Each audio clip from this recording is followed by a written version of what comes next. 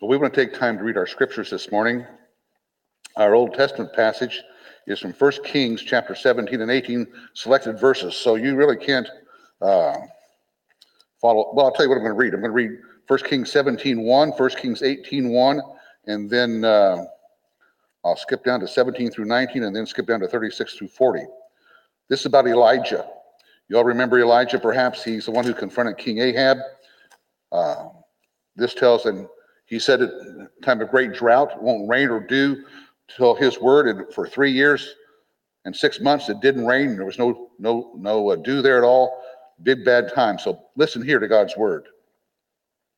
Now Elijah the Tishbite, who was of the settlers of Gilead, said to Ahab, "As the Lord, the God of Israel, lives, before whom I stand, surely there shall be neither dew nor rain these years except by my word." So, goes on, 3.5 years later. Now it happened after many days that the word of the Lord came to Elijah in the 3rd year, saying, "Go, show yourself to Ahab, and I will send rain on the face of the earth." Verse 17. When Ahab saw Elijah, Ahab said to him, "Is this you, you troubler of Israel?" Elijah said, "I have not troubled Israel, but you and your father's house have, because you have forsaken the commandments of the Lord, and you have followed the Baals. Now send then and gather to me all Israel at Mount Carmel, together with 450 prophets of Baal and 400 prophets of Asherah who eat at Jezebel's table." So he calls them to come there. Verses 36 through 40. At the time of the offering of the evening sacrifice, Elijah the prophet came near and said, "O Lord, the God of Abraham, Isaac, and Israel, today let it be known that you are God in Israel, and that I am your servant, and that I have done all these things at your word. Answer me, O Lord, answer me, that this people may know that you, O Lord, are God, and that you have turned their heart back again." Then the fire of the Lord fell and consumed the burnt offering, and the wood, and the stones, and the dust, and licked up the water that was in the trench. When all the people saw it, they fell on their faces, and they said, "The Lord, he is God, the Lord, he is God." Then Elijah said to them, "Seize the prophets of Baal, do not let one of them escape." So they seized them, and Elijah brought them down to the brook Kishon and slew them there. Amen. Our first New Testament text is from Acts chapter 5, verses 27 through 42. It's a long passage, but you'll recognize it right away, I think. The apostles have been preaching about the Lord Jesus Christ. They get arrested, and here's part of what happens. Listen here again to God's word.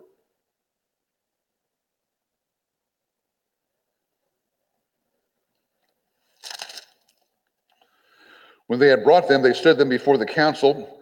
The high priest questioned them, saying, "We gave you strict orders not to continue teaching in this name, and yet you have filled Jerusalem with your teaching and intend to bring this man's blood upon us."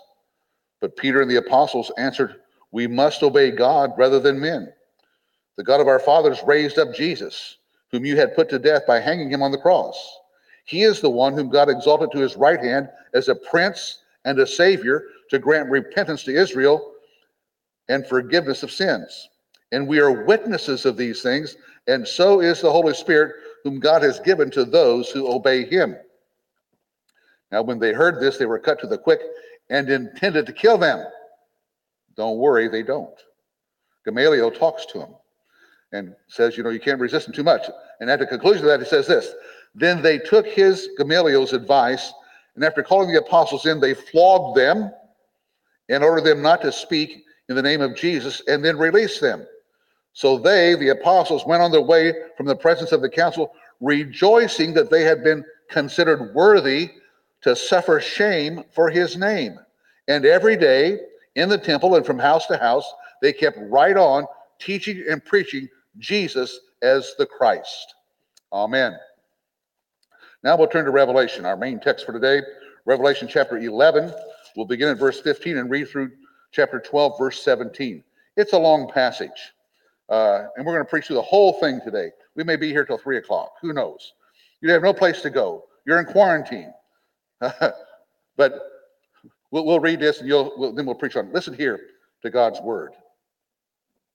Then the seventh angel sounded, and there were loud voices in heaven, saying, "The kingdom of the world has become the kingdom of our Lord and of his Christ, and he will reign forever and ever." And the 24 elders who sit on their thrones before God fell on their faces and worshiped God, saying, "We give you thanks, O Lord God, the Almighty, who are and who were, because you have taken your great power and have begun to reign. And the nations were enraged, and your wrath came, and the time came for the dead to be judged, and the time to reward your bondservants, the prophets, and the saints, and those who fear your name, the small and the great, and to destroy those who destroy the earth." And the temple of God, which is in heaven, was opened, and the ark of his covenant appeared in his temple. And there were flashes of lightning, and sounds and peals of thunder, and an earthquake, and a great hailstorm. A great sign appeared in heaven, a woman clothed with the sun, and the moon under her feet, and on her head a crown of 12 stars. And she was with child, and she cried out, being in labor and in pain to give birth. Then another sign appeared in heaven, and behold, a great red dragon having 7 heads and 10 horns, and on his head were 7 diadems, and his tail swept away a third of the stars of heaven and threw them to the earth. And the dragon stood before the woman who was about to give birth, so that when she gave birth, he might devour her child. And she gave birth to a son, a male child, who is to rule all the nations with a rod of iron, and her child was caught up to God and to his throne. Then the woman fled into the wilderness, where she had a place prepared by God, so that there she would be nourished for 1,260 days. And there was war in heaven, Michael and his angels waging war with the dragon.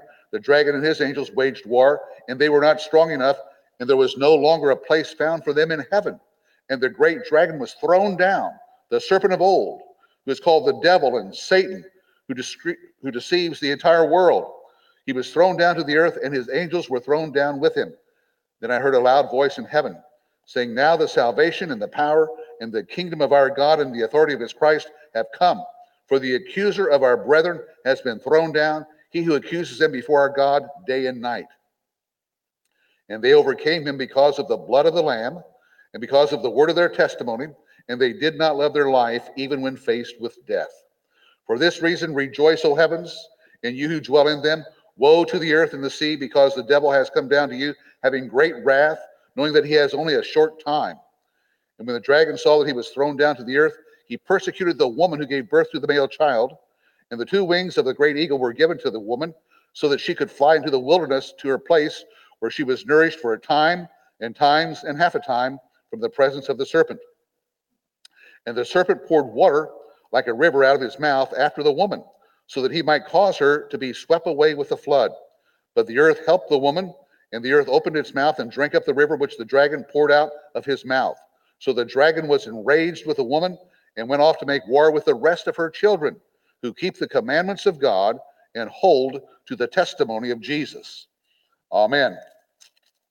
Well, we'll take just a few moments to bow our heads and silently meditate upon God's word, which we've read. Gracious God, we do ask for you to be with us today, though we're scattered around, to gather us together before your throne, as it were, to hear your word. And Lord, minister to us. We're in a place of need. We always are, of course, but we know our need much more today than we have times in the past, perhaps. So minister to us, give us your grace and favor. We ask through Christ our Lord. Amen. Well, we have a lot of ground to cover today, all the way from creation to the present day. The text we have from Revelation demands that we do so. Now, let me give some presuppositions from which we're operating, because not all of you have been here for all the sermons on Revelation as we're going through it. 2 main presuppositions. One, Revelation was written in AD 65 or thereabouts.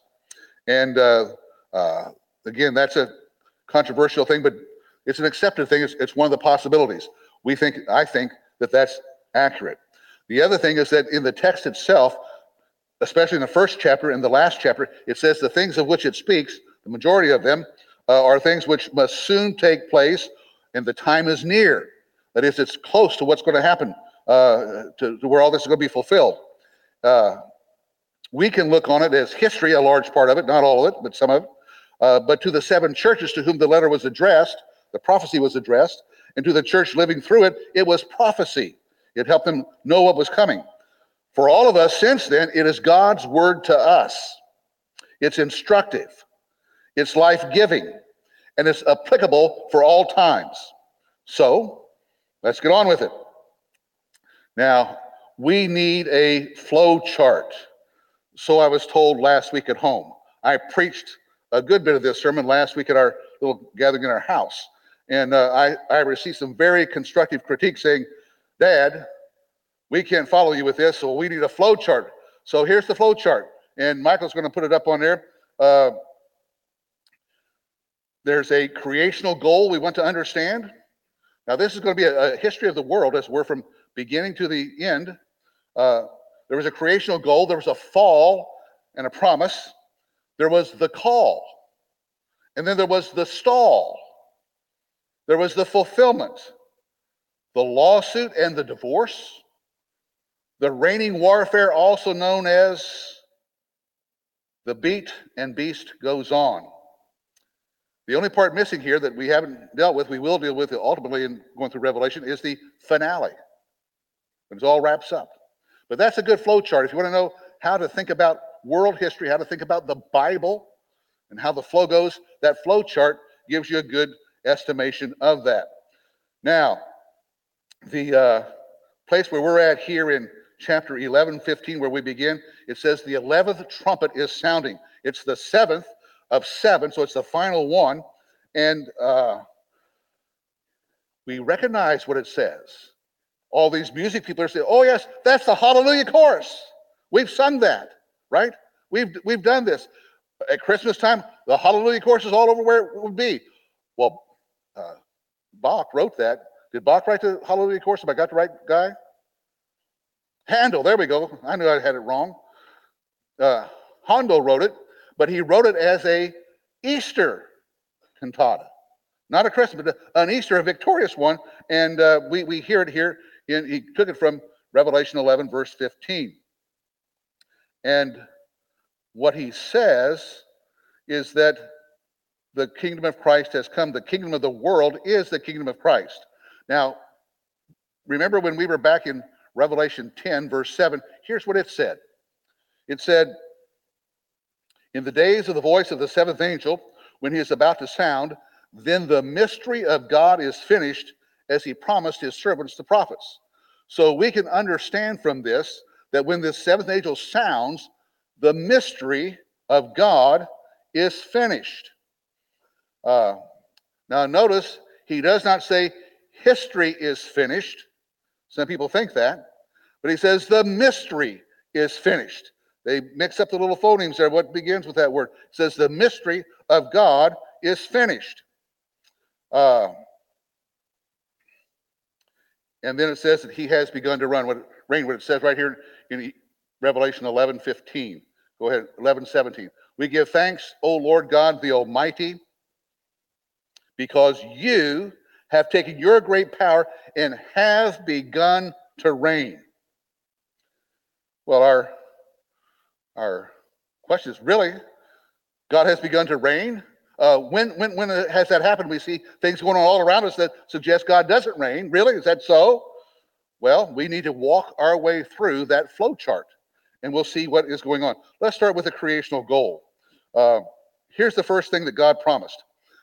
This is in chapter 1 of Genesis, and this is the blueprint chapter. Chapter 2 is the working it out on the ground chapter. But here's his blueprint. It says to the human beings, to Adam and Eve, God said, be fruitful and multiply and fill the earth and subdue it. That is, mankind's designed to rule over the earth, to have dominion there, to fill the earth and subdue it. He hasn't gone back on that. Mankind has that delegated power. It remains his goal. Listen to these verses from Numbers and then from Habakkuk. The Lord said, as I live, all the earth will be filled with the glory of the Lord. It's in Numbers. And then from Habakkuk, for the earth will be filled with the knowledge of the glory of the Lord as the waters cover the sea.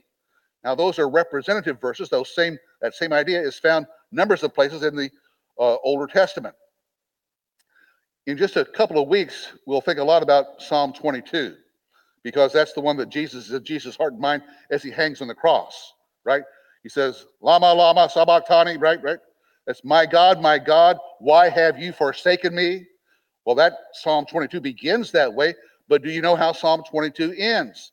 Michael will pick that up there. It says, towards the end, all the ends of the earth will remember and turn to the Lord, and all the families of the nations will worship before you. For the kingdom is the Lord's, and he rules over the nations. So as Jesus is hanging on the cross, he certainly feels the wrath and forsakenness from God is there, but he has this goal, this vision. He knows what's going to happen. So we have Hebrews 12, where it talks about, for the joy set before him, he endured the cross, despising the shame, and is now set down at the right hand of where? The throne of God. He knew that's what was awaiting him, to be at the right hand of the throne of God. That means right there ruling in the midst of all this. So we need to understand that. That's the creational goal, that God has not changed from the creational goal that should rule over the entire earth. But things didn't work out that way. We have the fall and the promise. And just one little verse will show us that. Genesis 3:15, the first gospel. God said to the serpent. Now the serpent will come up. We read about him in Revelation 12. But God said to the serpent, I will put enmity, that is hatred, between you and the woman. We'll find out there he's talking about Eve, but we'll see the woman appears again in Revelation 12. And between your seed and her seed, he, the woman's seed, shall bruise or crush your head, and you shall bruise him on the heel. So there's the fall, and there's the promise. A lot of dark, ominous clouds in the fall, and God's cursing of the earth and all that. But there's a bright silver lining, which is right here in Genesis 3:15. Now, we want to move to the call, because they end up going from the east of Eden to the flood to the Tower of Babel, and humanity doesn't get it. And so God says, I'm going to choose out one family, and through that family, I'm going to bring to pass all of what I promised from the beginning. I'm going to bless the entire earth. So we have Abraham's call. Here's in Genesis 12, 1-3. Now the Lord said to Abram, go forth from your country, and I will make you a great nation, and in you all the families of the earth will be blessed. So God's intention still is for all the families of the earth to be blessed, and to be blessed means to know him as he really is. That's what he wants to accomplish, that through Abraham. Now, the next step in that call is to his son Isaac. And in Genesis 26:4, we read this. Then God appeared to Isaac and said, by your descendants, all the nations of the earth shall be blessed. Do you get the notion that God is intent on having all the nations experience the goodness, the glory, the greatness of God, to know him? The next generation, Jacob, says this in Genesis 28. The Lord said to Jacob, who becomes Israel, I am the Lord, the God of your father Abraham and the God of Isaac, and in you and in your descendants shall all the families of the earth be blessed. Same promise, same call to all three generations. And so to be a Jew, part of the chosen people, you have to be a descendant of Abraham, Isaac, and Jacob. Because Abraham had other descendants besides Isaac. Isaac had other descendants than Jacob, but Jacob had the 12 sons. So Abraham, Isaac, and Jacob are the chosen line where this is going to be. Now God gives them a call after he makes them a nation in the midst of Egypt. In Deuteronomy 4:6, here's what he says. So keep them, tells the whole nation this, keep them, that is the Lord's statutes, etc., and do them, for that is your wisdom and your understanding in the sight of the peoples, who will hear all these statutes and say, surely this great nation is a wise and understanding people. So what are they supposed to do? What does God anticipate? That people will live, that is his chosen people, will live according to his law, will keep his statutes. And other people will see that and say, oh my, what a wise people. I wish we could be like that. And they would adopt and come in and say, yes, we want to have those same laws applied to us. Well, That's the call. The anticipation is that the nations will be made like Israel, not vice versa. So you go from the call to what I call the stall. It's like in basketball, Ted, the stall. You're going to stall for a little while. Can't do that with the 30-second clock anymore, but used to you could stall. Well, here's what Israel does. The nation does not carry through what God has for them to do. They do not have the nations come to them and learn how to live. Instead, they begin to learn to live like the nations, just vice versa. It happens repeatedly, generation after generation, epoch after epoch, down through the Old Testament. The people of God somehow get seduced, and they begin to live like the nations. And so here's a good statement of that from 1 Samuel. You remember this, when they're calling for a king, and God didn't want them to have a king. Here's what they said. Nevertheless, the people refused to listen to Samuel, and they said, no, but there shall be a king over us, that we may also be like all the nations. Do you see? They said that to all the prophets, because God sent prophets rising up early, sending them to the people, saying, hey, don't do that. Be honoring to God. Follow God. Now, there's a good verse that shows their attitude. It's in Ezekiel chapter 20. Here's what it says. We will be like the nations, like the tribes of the lands, serving wood and stone. Oh, my goodness. That's not at all what God had intended. It's the stall. Now, we say, well, how could they possibly do that? There they have God's word, they have all this stuff. How could they do that? You know what it's called? Peer pressure. We want to be like the nations. We experience that, don't we? Hello, we do. I want to be like Joe Blow. We won't be who we're supposed to be. Now, the fulfillment. This is Revelation 11:15. We just read it. I'll read it again. The kingdom of the world has become the kingdom of our Lord and of his Christ, and he will reign forever and ever. The Lord Jesus kept it all. He did not fail. He did not fall. He kept it all, and he won the victory. The kingdom of the world, that is, all the nations of the world, is a kingdom have been under the reign of Satan, that's going to fall and become now the kingdom of Christ. Jesus said the same thing. So the fulfillment between Easter and the ascension, what did he teach the disciples? Matthew 28:18, we heard this. Jesus said, all authority has been given to me in heaven and on earth. Now, if he has all authority, what authority is not under him? Well, none. He reigns. He rules. He says, therefore, go to the nations. And you catch again that same vision that not just this little people here, but the nations. And teach them to do as I have told you, directed you. It's the gospel of the New Testament as exemplified by the Apostle Paul.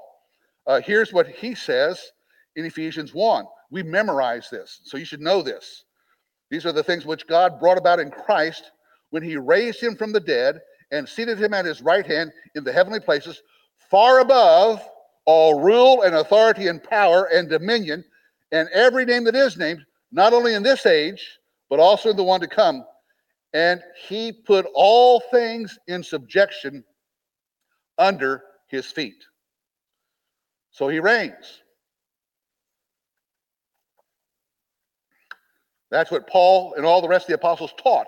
Jesus is king. If you'd been here last week, around our kitchen tables where we were then, we're here, we read a passage from Acts 17, where remember the people in Thessalonica, they say, the thing with these guys here, they say there's another king besides him. There's another king who's named Jesus. That's what they call it. Jesus reigns. And so that's right and that's good. Here is the fulfillment. Here's what it means. It means that Jesus is the Christ. He is the Messiah. He accomplishes the plan of God. That's the fulfillment. Jesus is the Christ. He is the Messiah. He is the Savior. He is the ruler. He accomplishes the plan and purpose of God. Now, we have to understand this properly. So again, we'll take a representative passage from Paul, this time from Ephesians 3. We've not memorized this. Here's what Paul says and teaches. It says, He, the Lord Jesus, is the one who brings the mystery to fulfillment. Hello? Revelation 10:7, right? He is the one who brings the mystery to fulfillment. He joins Jew and Gentile. Now here's what he actually says. You can understand my insight into the mystery of Christ. To be specific, that the Gentiles are fellow heirs and fellow members of the body and fellow partakers of the promise in Jesus Christ through the gospel, which is the mystery for ages has been hidden in God who created all things. So God had intended to do this. The mystery is Christ. It's fulfilled. He's done it. And it's opened up the door to the nations, just like God intended from the very outset. Well, in the midst of that, there's a lawsuit. That's part of what goes on here. The lawsuit is against the nation of Israel. The lawsuit says it's brought by God. And the lawsuit says that they have rejected and disowned the Messiah, the Lord Jesus Christ. He says, this is bad. This is wrong. You should never have done this. Now let's listen to the witnesses that we have here. John chapter 1, verse 11. He came to his own, and those who were his own did not receive him. Acts 2, 22 and 23. Peter preaching on the day of Pentecost. Men of Israel, listen to these words.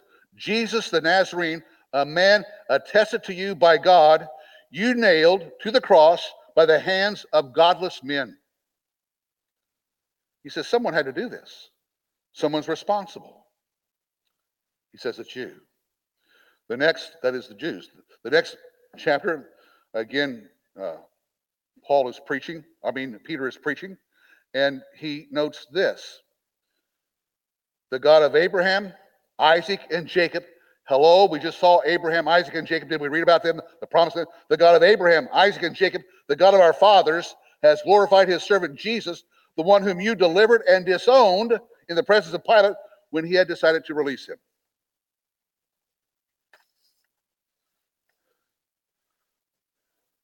That's quite a lawsuit, quite a list of witnesses. There's more. Outside the Sanhedrin and Jerusalem and all that, when Paul's out preaching in the city of Antioch, it says this, but when the Jews saw the crowds, this is in Acts 13, saw the crowds, they were filled with jealousy and began contradicting the things said by Paul and were blaspheming. And the Jews instigated a persecution against Paul and Barnabas and drove them out of the district. Said, we don't want to hear about Jesus. We don't want to hear about Jesus as the Messiah. We reject that. You cannot do that here. We say no to that. That's a witness. That's a lawsuit there. In Lystra, hometown of Timothy, worse happens. Here's what it says in Acts chapter 14. It says, but Jews came over from Antioch and Iconium, and having won over the crowds, they stoned Paul and dragged him out of the city, supposing him to be dead. So that's the reason for the lawsuit. They have rejected the one sent to them by God. The only one he'll send, the chosen one whom he sends, they say no. We reject and we disown. We want nothing to do with him. So now, therefore, there's the lawsuit and divorce. I would suggest to you that Revelation is largely a prophecy of the fall and destruction of Jerusalem, of the temple, and of the Jewish nation as a nation. All of what it prophesies will be fulfilled in the years 66 through 70. And stays fulfilled. The temple's still not rebuilt. Jerusalem is there. Israel's a nation. but they still reject Christ. Well, one of the things that is asked, I was asked this last week, it says all this about God being enthroned, Christ being enthroned. It says, and the nations were enraged. Well, why should the nations be enraged that Jesus is enthroned, that he's the Lord, that he's the King? In due time, the nations in Israel learned how to get along with one another. They let them, each kept their own sphere. So even the Romans, who were insistent that everyone had to sacrifice to the Roman gods, they didn't mess with the Jews. They said, all right, you be that way. And the Jews didn't mess with them. They just kept separate. And so they had learned to get along, how to live together. With the reign beginning, that's no longer possible, because Jesus reigns over whom? Not just Israel, but all the nations of the world. And we in the church from the beginning have been commissioned by him to take and announce the reign of Christ to all the nations. The nations say, what? We're not okay? You let us live and we let you live before. Now you're saying we're not okay? You're going to try and come and convert us? You think there's something wrong with us? And the church says, yes, you're dead in your trespasses and sins, just like we were. You need this. So I thought 2 weeks ago I gave the dialogue that was copied out of the newsletter from Kevin and Maria Noyes about a student of theirs. They serve with disciple makers at Gettysburg College, and they have a student group there that are Christians. And the one girl who's part of that group was in a study group. They were just studying math or something like that. And as the students are talking, they end up talking about faith and religion and stuff, and she shares her testimony. And she got a lot of pushback. And she describes one of the fellows who pushed back. Now, here's what she said.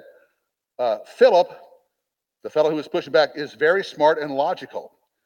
He called me uneducated. Why? Because I believe there's an absolute truth that comes from God through his word. So that's what she believes. I hope you believe that too. There's an absolute truth from God that comes through his word, that we should know that. She goes on to say, Philip, this other student, said I was pretty much unworthy to be a Gettysburg College student because Christianity is demonic. She put in parentheses, yes, he used that word, demonic. Why is Christianity demonic? Because if you tell people what they're doing is wrong or sinful, or that they need to be saved from themselves. Does that sound like the nations who are enraged? It does.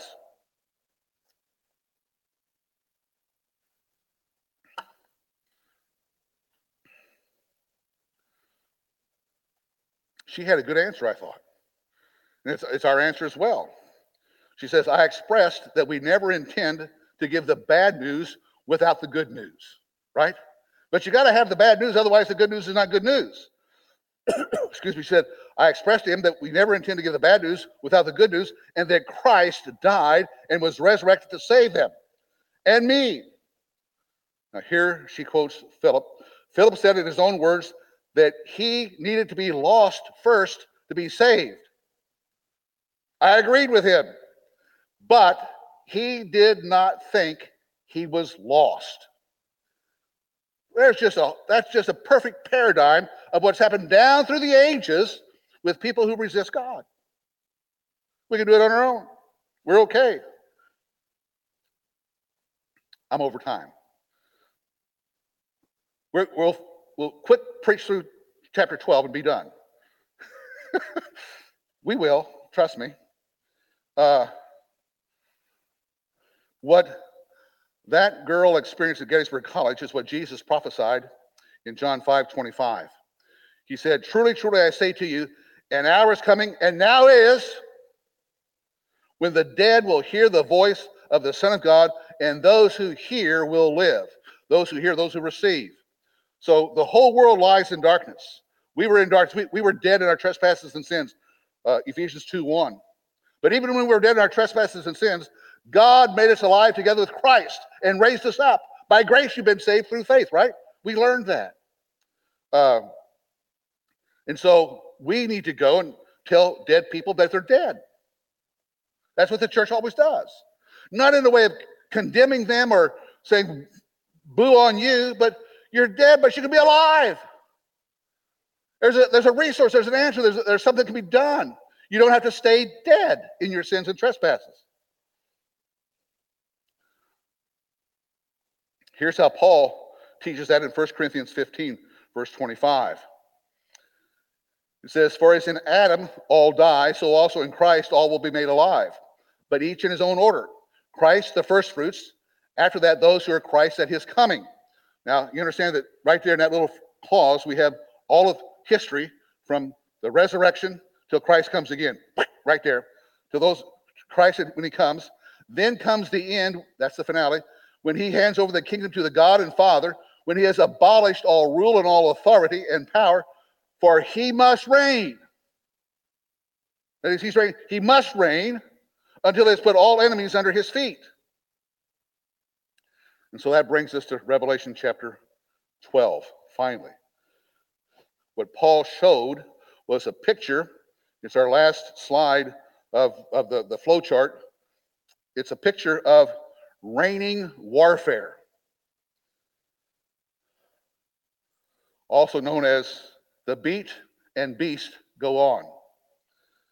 You know, Ted and I are both Civil War buffs. We know that the Civil War was done July 4th, 1863. Gettysburg had fallen, Vicksburg had fallen, and it was all over. I mean, there's no question who was going to win. But there's a lot of war to be fought yet. Likewise, if Stan Friday were sitting back here where Dorothy is now, where he usually sits, Stan Friday was part of the D-Day invasion. When D-Day invasion occurred, was successful, World War II was over, with Germany anyway. But they still kept on fighting. There was still a lot of war, a lot of suffering, a lot of victories that had to be done, even though it was all over. That's what chapter 12 shows us. That though the victory's won, he reigns forever, still that old serpent, the beast, won't give up. Just like the South didn't give up, just like Germany didn't give up. Keeps on fighting. And we're experiencing that. So here's what we're going to quickly run through Revelation 12 by just giving you a cast list and a plot summary. Okay? Then we'll be done. It won't take more than 20 minutes. Well, maybe an hour. Here we go. First, the woman. Who is the woman? The woman is true Israel, true church, true people of God. You understand that all those terms are identical. They refer to the same group of people, just like 3.5 years is 42 months and is 1,260 days. 3 terms used for the same reality. So the woman, where you see her here, doesn't refer to the Virgin Mary. It refers to true Israel, true church, true people of God, all down through the history of the world. That's who the woman is. The church, in that sense, is our mother. It's a good thing to know that. Continuity is real. We're connected. We're part of a body. There's one body of Christ. We talk about that when we do communion. And the woman is always under threat. We see it here. We're not going to go into it all today, but we see it is always under threat. But she's always protected. She's never captured and done away with. She's always protected because God protects her. That's cast person number 1. Next cast person is the male child.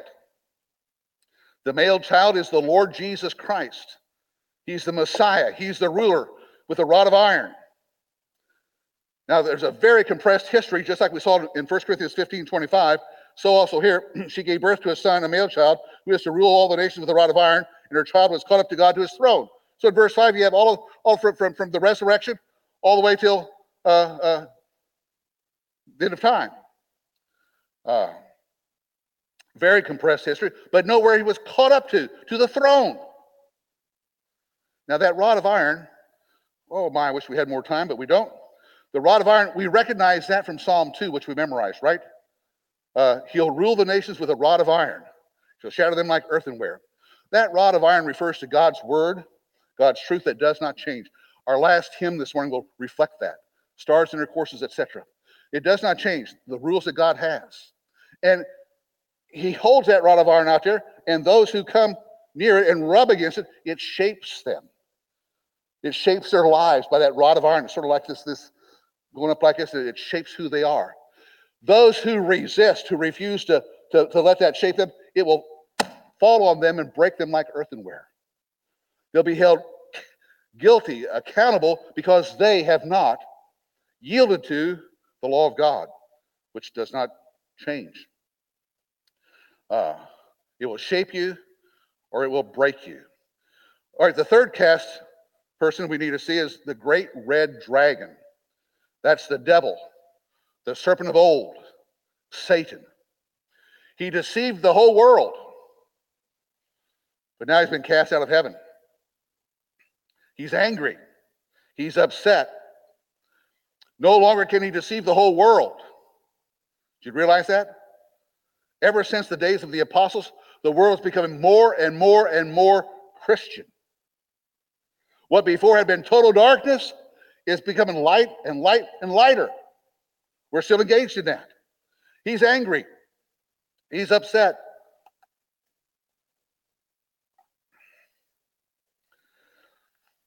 The fourth cast member is this: the rest of her children. Who are they? They're believers down through the ages, from Genesis through Revelation. They're the believers down through the ages. They always have an enemy, the devil.